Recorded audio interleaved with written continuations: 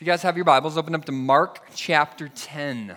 As you guys know, we've been working through the Gospel of Mark, and I really pray that it's been a blessing to you. The Gospel of Mark is the story of Jesus' life, his death, and his resurrection. That's the good news. That's the good news that saves us and sanctifies us. It's the gospel that's holding us until the day that Christ returns, and it's been so beautiful and fun to slowly walk through the story of Jesus and his teachings and his time with his disciples. And we've been taking that and putting it to heart and trying to practice that as best we can. Let me read you our text today, and then we'll dive in. It's from Mark chapter 10. I'll read verses 1 through 12. It says this, "And he left there and went to the region of Judea and beyond the Jordan, and crowds gathered to him again and again, as was custom, he taught them. And Pharisees came up, and in order to test him, asked, 'Is it lawful for a man to divorce his wife?' And he answered them, 'What did Moses command you?' And they said, 'Moses allowed a man to write a certificate of divorce and to send her away.' And Jesus said to them, 'Because of your hardness of heart, he wrote you this commandment. But from the beginning of creation, God made them male and female. Therefore, a man shall leave his father and mother and hold fast to his wife, and the two shall become one flesh, so they are no longer two, but one flesh. What therefore God has joined together, let not man separate.' And in the house, the disciples asked him again about this matter. And he said to them, 'Whoever divorces his wife and marries another commits adultery against her. And if she divorces her husband and marries another, she commits adultery.'" Praise God for his word. What a text. I don't know about you, but I'm sweaty. Anybody else nervous? A little anxious about where this is going? I remember when I found out that I would have the privilege of teaching this text. I remember nervous, anxiety, right? Fear. And then I remember thinking about how relevant and how sensitive this topic is to so many people. And I knew that when we bring up this text and talk about divorce, how personal this text would be. And I feel that weightiness on me right now. I want you to think about this real quick. I bet most likely every single person in this room in some way has been affected by divorce. Let's test that theory just for a second. Some of you in this room have gone through a divorce yourself. The statistics in America are that 50% of American marriages end in divorce. And statistics say that in the church, in Christianity, those statistics aren't any lower. So 50% of the marriages, American marriages, end in divorce. So that could be some in this room right there. Many of you have divorced parents. You've experienced divorce because your parents have been divorced, or your in-laws have divorced, and so you married into a family that has experienced divorce. What about close friends? Have any of you guys seen your close friends go through a divorce? Feel that, seen that happen? What about your siblings? You guys have siblings that have gone through that, messy divorces?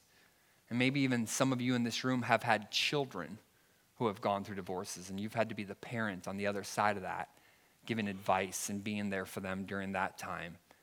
That's a lot of people and folks that have experienced and have been affected by divorce. I think I would be shocked if we could find someone in our crowd today that hasn't in any way been affected by divorce. I think it'd be hard to find. And that is why our text today is so difficult and weighty, because it is so personal to so many people, maybe even everyone. So whenever we discuss the topic of divorce, here's what happens. The majority of you have a situation that comes to mind.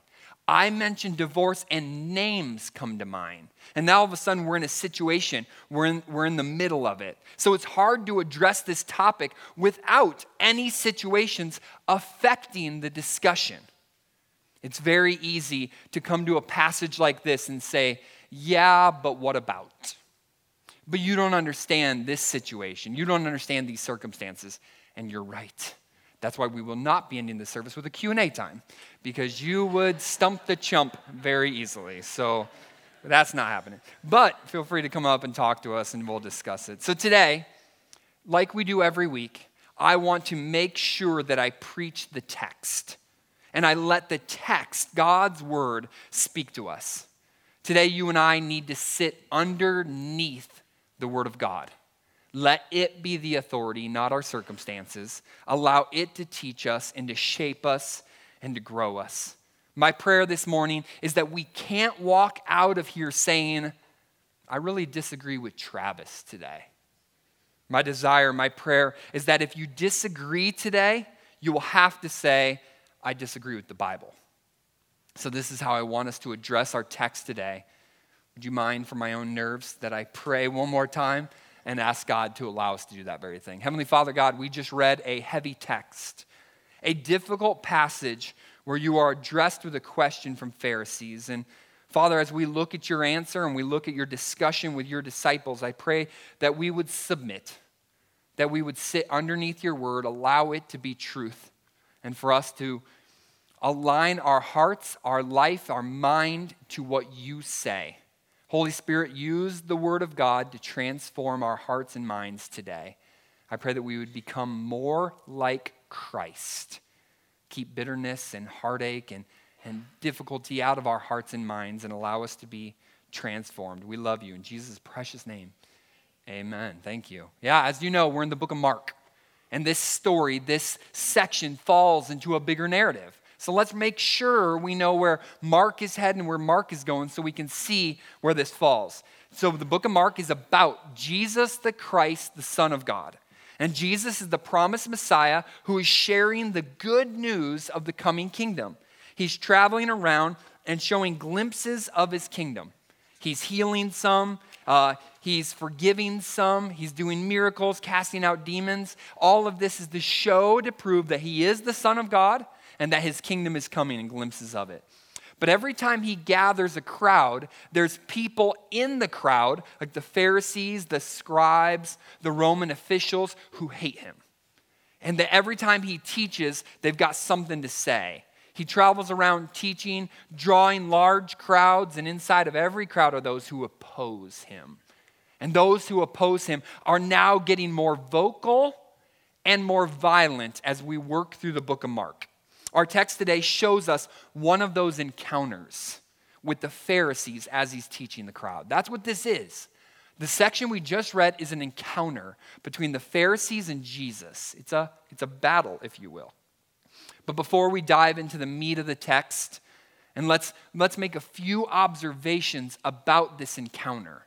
I want you to notice what's at the heart of this conversation, what the agenda is, before we dive into the topic of divorce, because it will bring a lot of light and clarity to what's really at the heart of this. So 3 observations about the text, about this question that the Pharisees are asking in order for us to understand the debate that we'll about see. Okay, number 1, please notice in your text that Jesus did not bring up the topic of divorce. The Pharisees did. That's important. You'll see why in a second. Our text says that he wasn't teaching the people. Our text says that he was teaching the people and some Pharisees came up to talk to Jesus. It doesn't say that Jesus was talking about divorce. I think that's important. Jesus' sermon that day was not on 3 valid reasons to divorce your spouse. Yet many times Christians talk about divorce as if that's how Jesus addresses the topic. Well, Jesus allows this out, and he allows this out, and he allows this out. That's not our text. Instead, Jesus' stance on divorce is very clear. Look at verses 6 through 9 one more time. Here's Jesus' stance on divorce. But from the beginning of creation, God made them male and female. Therefore, a man shall leave his father and mother and shall hold fast to his wife, and the two shall become one flesh. So they are no longer 2, but one flesh. What therefore God has joined together, let no man separate. We want to know what Jesus' view on divorce is? It's right there. That's what Jesus says about divorce. Number 2, please notice why they brought up the topic of divorce. It says in your text, the reason they discussed divorce with Jesus was to test him. That's what it says, to test Jesus. Our text makes it very clear what the agenda of this conversation was. The Pharisees were not really interested in getting some advice on their crumbling marriages. That's not what caused this conversation. A Pharisee's like, man, I got a difficult life at home. Jesus, got any advice for me? No, that's not in our text.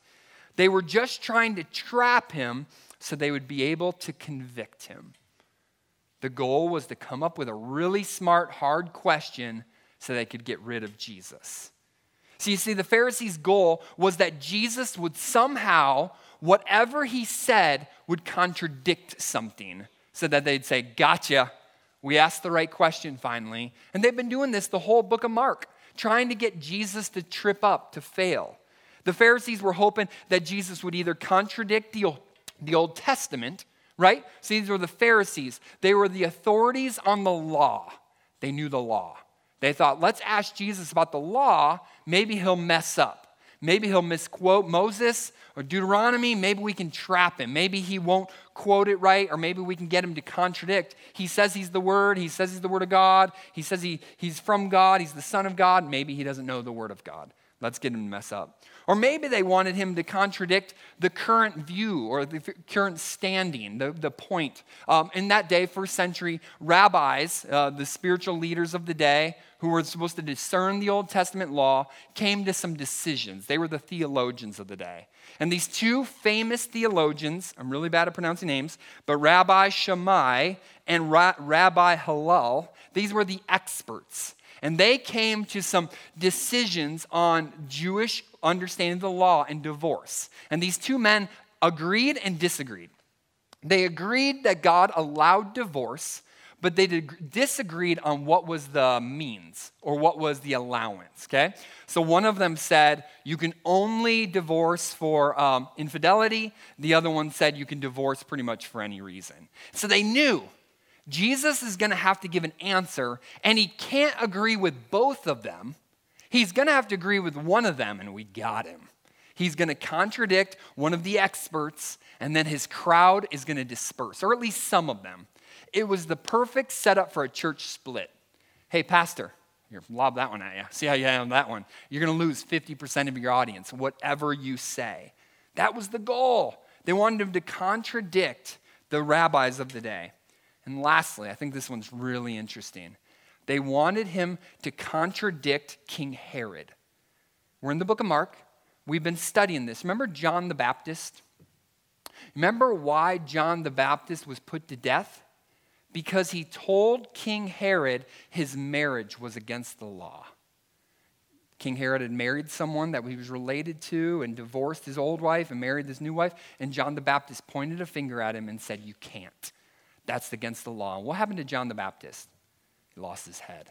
This is exactly it. It's the perfect setup. Let's ask Jesus the same thing. Let's get Jesus to do the same thing that John the Baptist did, and we'll get him killed too. It's the perfect trap. This is the perfect question. This is what is at the heart of this divorce. They want the divorce topic. They want Jesus to mess up and contradict him, and then therefore say, you're not the Son of God. You're not the Messiah. You're not a religious leader. You don't even know what you're talking about. Get him out of here. This was a no-win question for Jesus, they thought. Can't you see the Pharisees asking this question with a smirk on their face? And they're like, hey, got a good one for you. Can I throw you a riddle? See how you do. This is a trap. They know it. He knows it. And whatever comes out of his mouth, they thought, they got him. And then lastly, notice the wording of the question. This is really important. They ask, is it lawful? That's really important. And that is a terrible question. And it teaches us a lot about how this conversation is going to go. Here's what they're asking. Is it allowed? Not, is it wise? They're asking, can I, instead of, is it a good idea? Or does this bring God glory? Or is God in favor of this? They don't want advice. They should have been asking, does this improve my witness? Does it bring God more honor and glory? But instead, they ask, do I have a legal right to? Is there an out clause? Am I allowed to get out of my difficult marriage? That's the question, and it's a terrible one. How many times do you and I do the same thing? We ask, can I, instead of should I? Should I is a way better question, and it has a humble, teachable spirit. They should have asked Jesus, should we? Is it honoring to God? Does it bring him glory if we divorce? I think they would have gotten a different answer. The Pharisees are very religious, but they're not very godly, right? You see that all throughout the book of Mark. They're religious, but not godly. Before we discuss divorce today, please know that this text today is way more about biblical knowledge, religious authority, spiritual righteousness than it really is about divorce. Divorce is simply the example or the trap the Pharisees are using in order to try to prove to Jesus they are really the religious leaders of the day, or to try to get Jesus killed for either being a liar, an imposter, a threat to Rome, or a blasphemer. So that's one of their options. And lastly, it's really about trying to get people to stop following Jesus. If they can trick Jesus, trap Jesus, show that Jesus isn't that smart, the crowd will go away, and that's a win for the Pharisees. They don't like anything about what Jesus is doing. And if they can get him to mess up, slip up, that's a win for the Pharisees. But see, as we look at this text and look at the Pharisees' hearts, the Pharisees are proving to us that they completely miss the point as they stare the Son of God in the eye. They're proving to us they're not believers. They don't believe that he is the Savior of the world and the Son of God. They're proving they're not believers, but instead, here's their theology. Here's what Pharisees believe. They believe that adherence to the law is the gospel. They believe that obedience and knowing the law is the heart of the gospel. While instead, what we know is that God desires a pure heart, an internal heart. Remember King David in Psalm 51?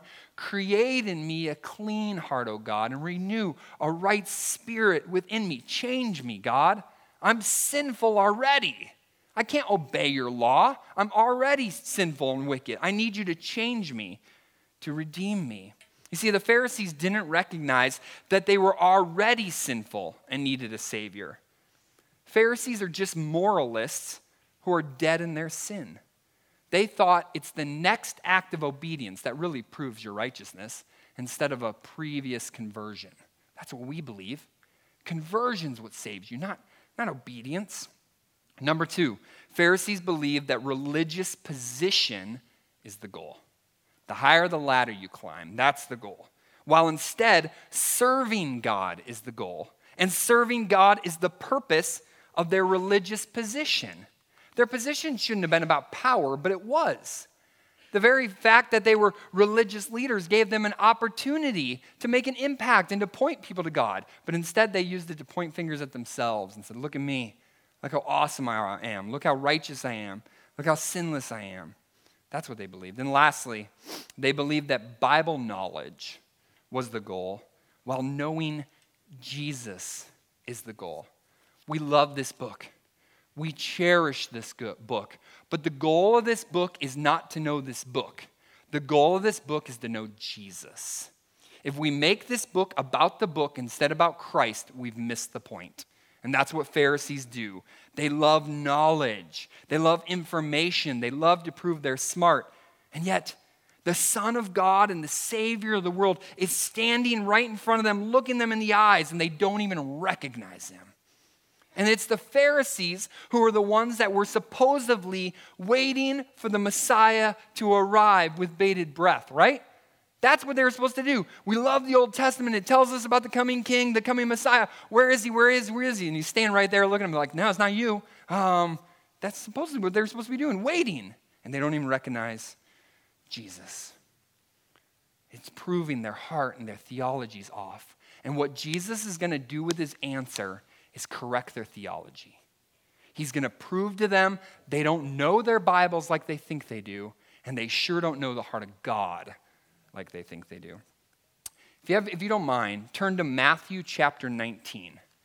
And Matthew chapter 19 is the same story, a different account, Matthew's account, almost identical, but it is worded a little bit differently, and I want to read it for you, and then to highlight just a few key things, the key differences between how the Pharisees thought and how Jesus thought. Matthew chapter 19, I'll read verses 1 through 9 for you. Maybe you'll notice some of the differences. Matthew 19, 1 through 9. Now when Jesus had finished these sayings, he went away from Galilee and entered the region of Judea beyond the Jordan. And large crowds followed him, and he healed them there. And Pharisees came up to him and tested him by asking, "Is it lawful to divorce one's wife for any cause?" He answered, "Have you not read that he who created them from the beginning made them male and female, and said, 'Therefore a man shall leave his father and his mother and hold fast to his wife, and the two shall become one flesh?' So they are no longer two, but one flesh. What therefore God has joined together, let not man separate." They said to him, "Why then did Moses command one to give a certificate of divorce and to send her away?" He said to them, "Because of your hardness of heart, Moses allowed you to divorce your wives. But from the beginning it was not so. And I say to you, whoever divorces his wife, except for sexual immorality, and marries another, commits adultery." What I want you to do, and what I like about the Matthew text, is it breaks it down in more of a paragraph form, and it shows you their theology. It shows you where they run to for biblical accuracy. And it's really interesting because it shows us that when Jesus is asked a question, where did he run to? He ran to the Garden of Eden. When the Pharisees are asked the question, where do they run to? Moses. See, their origin or their source of authority or how the world should work was different. They ran to a different source, and that's really important. I don't want you to miss that at all. Why do the Pharisees go back to Moses, but Jesus goes back to the garden? Jesus is telling the Pharisees, you are not going back far enough. You don't know the Bible, God's original intent, like you think you do. You need to go back further.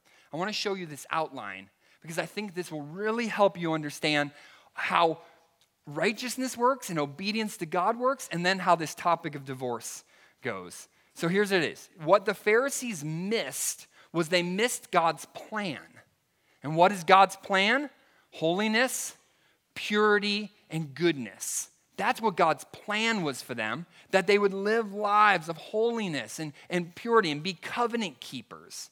Instead, what the Pharisees did is they replaced God's plan with God's provision and made God's provision the bar, the standard. And what is God's provision? Well, it's rooted in God's mercy, not God's design.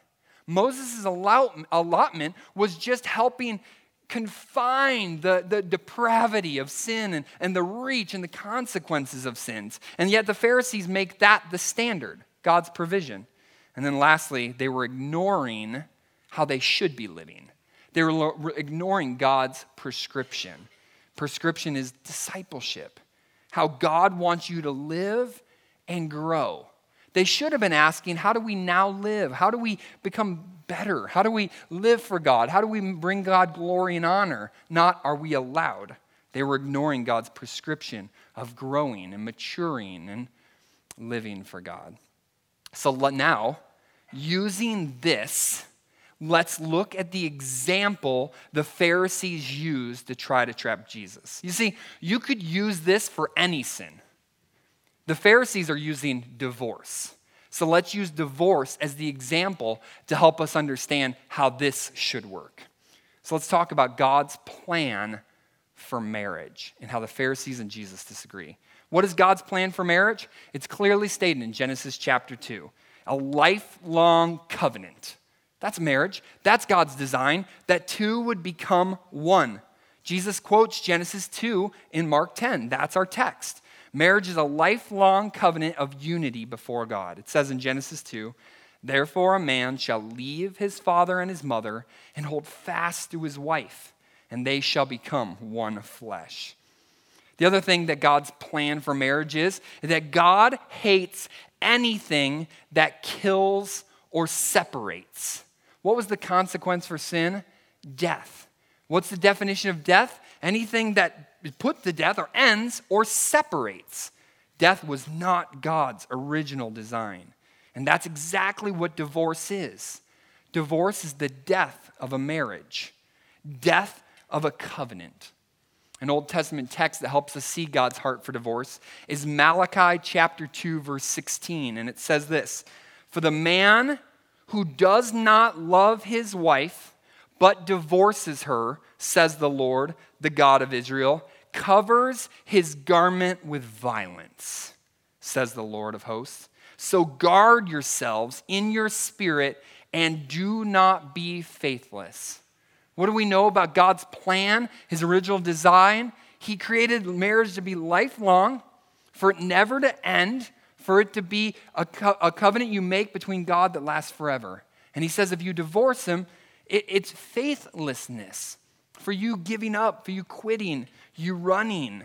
And he says that your garment will be covered with violence. That's how God sees divorce. But now let's look at number 2. Now that we know God's plan for marriage, that it'd be lifelong, that it'd be a covenant, what was God's provision? And this is what the Pharisees point to in Moses' law in Deuteronomy chapter 20:14.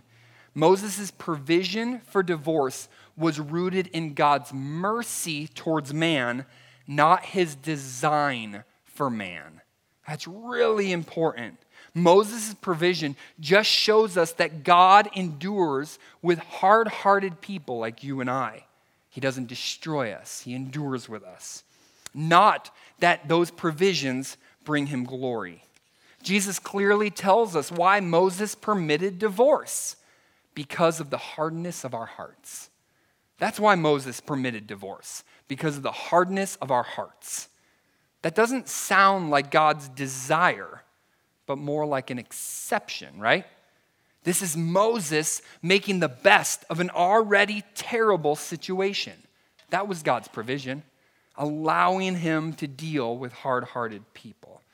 This is Moses just making the best out of a terrible situation. Let me give you another example of this that'll help make sense of God's plan and God's provision. You remember in Deuteronomy, there was these places called the cities of refuge. You remember those? These cities of refuge in Deuteronomy were places where if somebody was murdered or killed for different reasons, that God would establish these cities of refuge where people could run to and escape to. 100% of us in this room agree to this statement. Does God hate murder? Yes, 100% of us in this room agree with that. Does God hate death? Yes, he doesn't desire that. That was never his design. But God in his provision created these places called cities of refuge. And at these cities of refuge, it was a safe haven for this murderer where there would be a trial, there would be a judge, and there would be appropriate punishments based upon the situations of those murders or those deaths. But it would be stupid for us all to think, for any of us to think, that since God established cities of refuge, that God is pro-murder, right? Like none of us would come to that conclusion. Like, well, I guess murder's okay. He made these cities of refuge. I guess murder's fine. That would be crazy. The same is true of divorce. God is simply making a provision in the middle of a mess. So because of our hard hearts, because of our sinfulness, God knows and makes a plan for this. It's in order for God to limit bigger messes or to limit the consequences of sin so that sin just doesn't keep going out of control and craziness. God is making a provision. See, it's interesting. Nowhere in Scripture does God ever encourage divorce. Even Moses, in explaining the rules for when you divorce in Deuteronomy chapter 24, he's not promoting or encouraging divorce. He's simply giving instructions so no further sins are committed. He's just helping them put boundaries. Like when this happens, here's the boundaries. I'm not telling you to get a divorce. I'm giving you parameters. The same is true in Matthew 19 that we just read. When Jesus gives one exception for remarriage, his point is, let me tell you what adultery is, not when is divorce okay. That's not what Jesus is saying. Here's a reason why divorce is okay. No, he's saying this is when adultery happens. So Jesus' conversation with these Pharisees goes like this. Hey, Pharisees, you don't know your Bibles like you think you do. And you for sure don't know God's heart like you think you do. You want to see God's heart and God's desire for marriage? Look to the Garden of Eden. Don't look to the hard-hearted Israelites. Does that make sense? They point back to the provision, say, see? God says, what? No, go to the garden. Go farther back, pre-fall. There you go. That was my design. That was my heart. I know what I just said. I wrote this sermon. I'm saying, I know what I just said sounds harsh. I know it sounds cold and idealistic. I know I'm not taking in all those situations that you're familiar with. So let me say a few things that I need you to hear from one of the pastors of First Family Church when it comes to these situations. Because right now you might be like, man, Travis, you're a jerk face. That was really just cold. Thanks, buddy. Like, wow, okay, sorry, I'm not perfect, right? Like you might be feeling that. So let me say a few things that you need to know. Number one, if you have had a divorce, if you're in this room and you've had a divorce, divorce is not the unforgivable sin. Divorce is sin. It's not the unforgivable sin. If you have been divorced, don't think God hates you. God in Christ has forgiven every sinner in this room who has repented and turned to Jesus. Every person in this room has past failures. My hand's up. Every person in this room has past failures. And God has made my failures and your failures trophies of his grace, just like he will to those divorces in this room. Divorce is not the unforgivable sin. Number two, please hear us say that your safety is more important than a fake, healthy marriage. We would never advise an abused woman to stay in an abusive house. We are not saying that. If you're in a situation where you're hurt, you're being asked to do things that are unspeakable, your life is in danger, your kids are in danger, get out. Leave. Let us help. We will help. We're there for you. We'll listen. We'll care. We're not saying sorry. Don't hear us say that. And lastly, God hates adultery, pornography, addictions, laziness, anger, lying, and all other sins that typically cause marriages to fail just as much as he hates divorce. Don't think just because you haven't divorced your spouse yet, you're righteous. God hates sin. God hates all forms of sin. If you are living in an unrighteous life before God, but you have an intact marriage, don't feel good about yourself. An unrepentant married person is no better off than a divorcee. Hear that.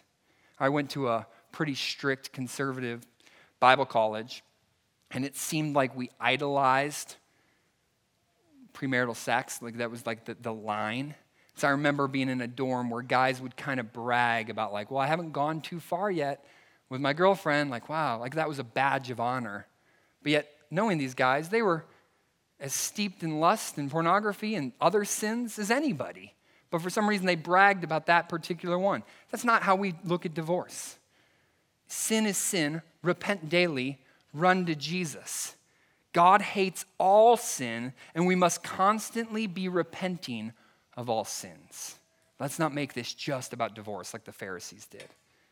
And then lastly, God's prescription. What is God's prescription for God-honoring marriages? You see, not getting divorced isn't the goal. You know what the goal is for our lives? Growing in our faith and love for God. Spiritual growth. That's the goal for our marriages and our lives. God wants a husband and a wife who are passionately running hard after him. That's what he wants. For a husband and a wife who are both running hard after him. That's his desire, and that's what happens through discipleship. When husbands and wives are becoming more like Jesus. You remember Jesus' words to the woman caught in adultery? The men bring her, they want to stone her. What does Jesus say to the woman who was caught in adultery? She was a sinner. Remember what God said to her? He said, go and sin no more. He didn't just say, you're forgiven. He said, go and sin no more. He's saying, but now go and live for me. Like change, be a different person. Follow after me. You have a new goal now. Put that old way of living to death. Live differently. That's discipleship. What did he tell the woman caught in adultery? Grow. Live for me now. Put off those old ways. Follow after me. Pursue me. Remember the Great Commission? It says this, go and make disciples, teaching them to obey all that I have commanded them. That's the goal as disciples, that we'd obey, that we'd live for Jesus. God knows the key to our spiritual success is discipleship in all areas. His goal is not an easier version of the law. That's what the Pharisees were saying. No, you don't have to be righteous. You just don't get a divorce. It's not what Jesus is saying. He's saying you need to live for him, obey him, all of his commands. Continue to grow in that. Hear this, a great marriage is a husband and a wife who are both growing in their love for God. And they're showing grace and mercy to their spouse while they grow in their love for God. That's a great marriage. Two sinners who know they're sinners, who are actively growing, and they're showing grace and mercy to the other one who's actively growing. That's a really great marriage. 2 Thessalonians 1:3 says this, we ought always to give thanks to God for you, brothers, as is right, because your faith is growing abundantly, and the love of every one of you for one another is increasing. See what happens in discipleship? Your knowledge of God, your faith is growing, and your love for one another is growing. That's a great marriage, where I'm growing in my faith and I'm growing in my love. Awesome marriage. That should be what we strive for. That's the prescription. What about 2 Peter 3:18? But grow in the grace and knowledge of our Lord and Savior, Jesus Christ. To him be glory both now and to the day of eternity. Like our goal, our prescription is to grow. Eyes focused on Christ's return, when we'll be made perfect. Grow in this time period. Don't fight for an easier life and for all the stresses of life to go away. Grow. That's what makes a great marriage. Spouses who are striving to grow. So you want a great marriage that lasts a lifetime? I do. You want one too? Here's a few things you need to remember. Here's a few things you need to stay focused on. Number one, your spouse is a gift from God. Your current spouse is a gift from God. Proverbs 18:23 says this, he who finds a wife finds a good thing and obtains favor from the Lord. Have you found a spouse, a wife? That's a gift from God. Your current spouse is a gift from God. Not your next spouse, not a spouse that's really good at organizing a house, not a beautiful spouse. Your spouse is a gift from God. And if you have found a spouse, you've found favor with the Lord. Isn't that awesome? Your spouse is a gift from God. Don't run from a gift. Don't look a gift and be like, would have liked a better gift. That's a gift from God. And God is the perfect gift giver. Shouldn't you be grateful for the gift God has given you? See, real quick, we believe in the sovereignty of God, right? That he's in charge of all things. Does that include your marriage? It does.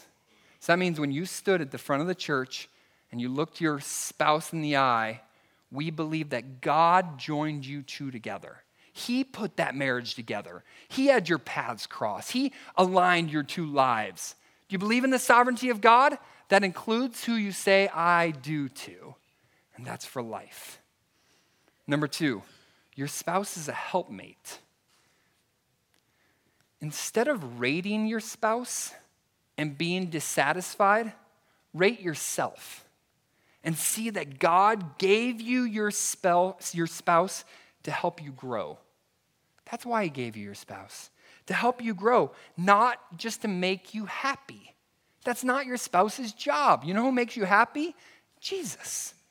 He's the only one that can give you the joy you really are looking for. I love this quote. It's from Tim Keller. He says this, you know what the biggest problem in my marriage is? me. Amen. The biggest problem in your marriage is you, not your spouse. That's a great, articulate view of your marriage. You're the greatest problem in your marriage. Matthew chapter 7 says this, or how can you say to your brother, let me take the speck out of your eye when there is a log in your own eye? You hypocrite. First take the log out of your own eye, and then you will see clearly to take the speck out of your brother's eye. This is perfect in a marriage too. So many times we look at our spouse and be like, man, you are just full of specks. If you could just clean up some of those specks, this whole marriage thing would go a whole lot better. Can you work on you? And your spouse is like, you got a stinking log in your eye, dude. Like, what's wrong with you? Why are you poking at me? Quit evaluating your spouse and evaluate yourself. Quit looking at all their flaws and think, that's the problem. Look yourself in the mirror and realize that's the problem. The biggest problem in my marriage is me. That's a great way to stay focused on how to have a great marriage. Travis needs to grow. That's how I'll have a better marriage, is if I grow. Your spouse is there to help you get the log out of your own eye. Quit picking at them and having a speck in their eye. Like, that's the biggest problem. Lastly, your spouse is a conduit for growth. Marriage is hard. Amen? Marriage is hard. And the reality is, that's okay. Hear that just for a second. Let that settle. Marriage is hard. That's okay. We always want these perfect, easy, no problem marriages like they have on those rom-coms on Netflix, right? Like, why don't I have that? It would be awesome if I had all the money in the world. We never fought. Can I just have that marriage? No. Marriage is hard, and that's okay. Actually, I think that's the point. I think that's the point of marriage.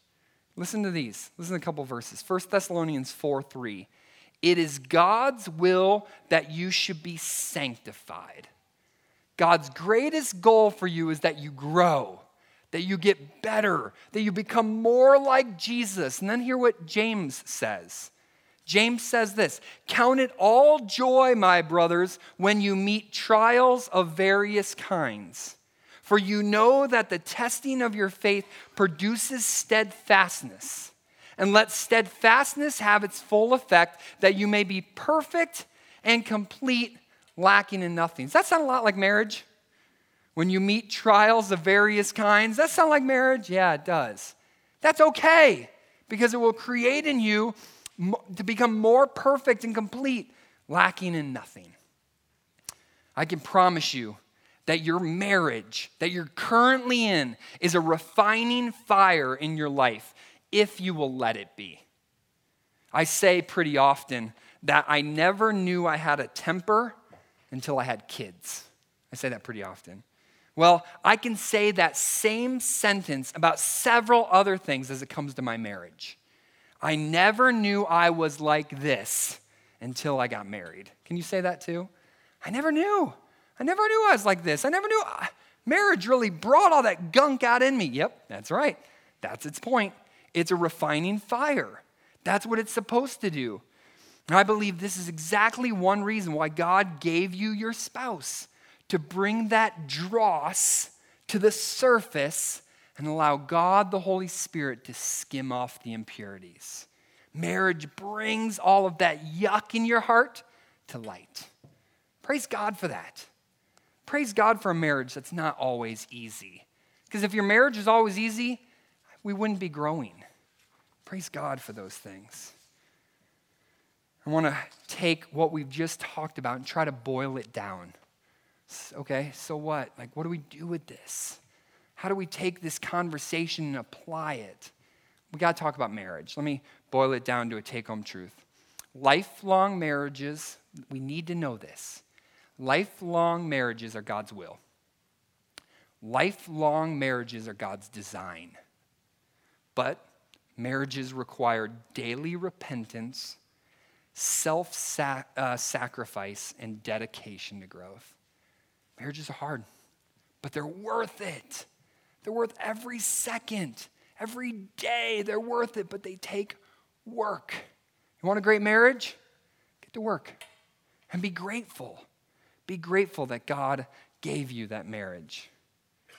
You need one more example or one more illustration to help us see how we can endure and get through those hard times?